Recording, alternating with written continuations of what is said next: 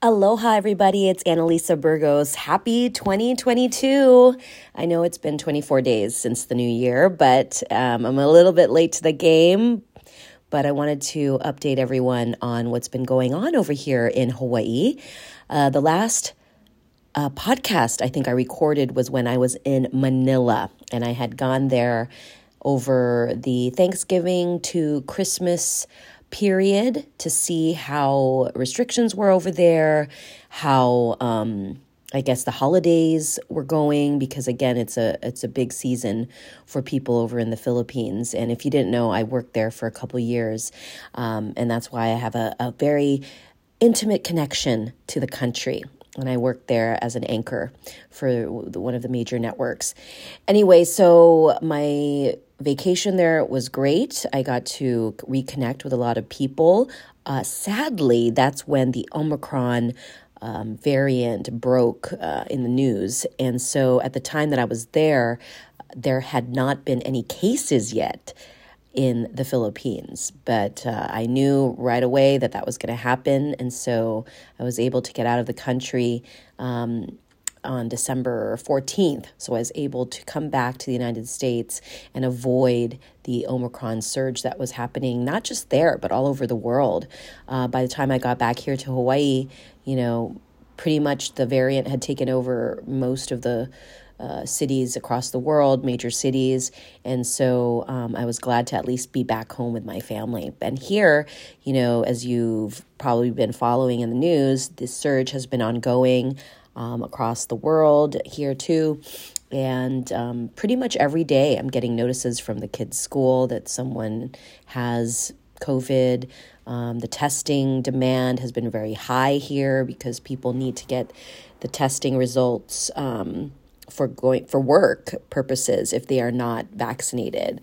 And I know the vaccination rate is still, it's pretty high now. It's around the 80s, but there's still a lot of people who are resistant to getting any kind of vaccine for COVID-19. So they are just taking their chances. The rest of us, meantime, have moved on to getting the booster. And I mean, my kids are vaccinated as well. So I guess that's just the normal. I mean, we're not using the term new normal anymore. We're just saying that's how life is. And, the new year has been pretty busy with that, with a lot of people testing positive. The good news is that not that many people are critically or seriously ill with it. It's more just a mild cold or flu. So that's the good news. But again, it's still impacting daily life here. There's still a lot of people that are concerned about travel. There's talk about change the Safe Travels program into Hawaii, requiring visitors to get the booster to be considered fully vaccinated. So that is something that is in the works for a lot of places. UH has said that they're planning to do that. That's the University of Hawaii. An update on me personally, I, as you know, if you've been following the podcast, have resigned from my position over at KITV4. That's the ABC affiliate here in Honolulu. But I have taken a position as a teaching professor over at University of Hawaii at Manoa. And so I'm teaching journalism there, a course on reporting. So that's been incredibly fulfilling with a class of about 18 students ranging, in age and background. And it's nice to see the young generation of journalists come up and how they're forming their, value systems when they get into this incredibly tough and thankless industry. As you know, the social media landscape has changed how journalists function and how people see us, frankly. As someone who's been a journalist before the social media era and, internet, widespread use of the internet, it's just been a incredible challenge trying to explain to people the importance of journalism training and journalism ethics. And it's been hard, especially for the industry that, again, it is driven ultimately by the bottom line. Companies are owned by corporations that have stakeholders, shareholders to answer to. And so that's been a challenging issue for many organizations. They have their own kind of agendas, but as journalists, as individuals, we have to grapple with that decision as to whether our values, our beliefs, our interests align with that of the organization we work for. And so, it's hard because maybe there are several people that decide, I don't want to work for an organization and I'll go just do a blog or a vlog online. And that's, the ability to do that right now is so easy that for those people that don't have, I guess, the media training or media literacy that's needed to navigate all the stuff that's out there, frankly, noise.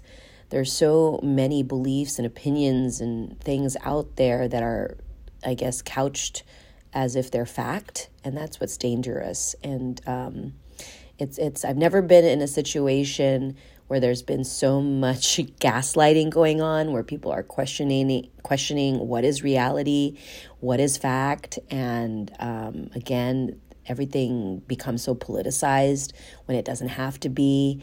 These are the challenges of this industry, and it's just interesting to see the young generation coming up, looking at that critically, and hopefully they can navigate their own paths around this very difficult time for our business.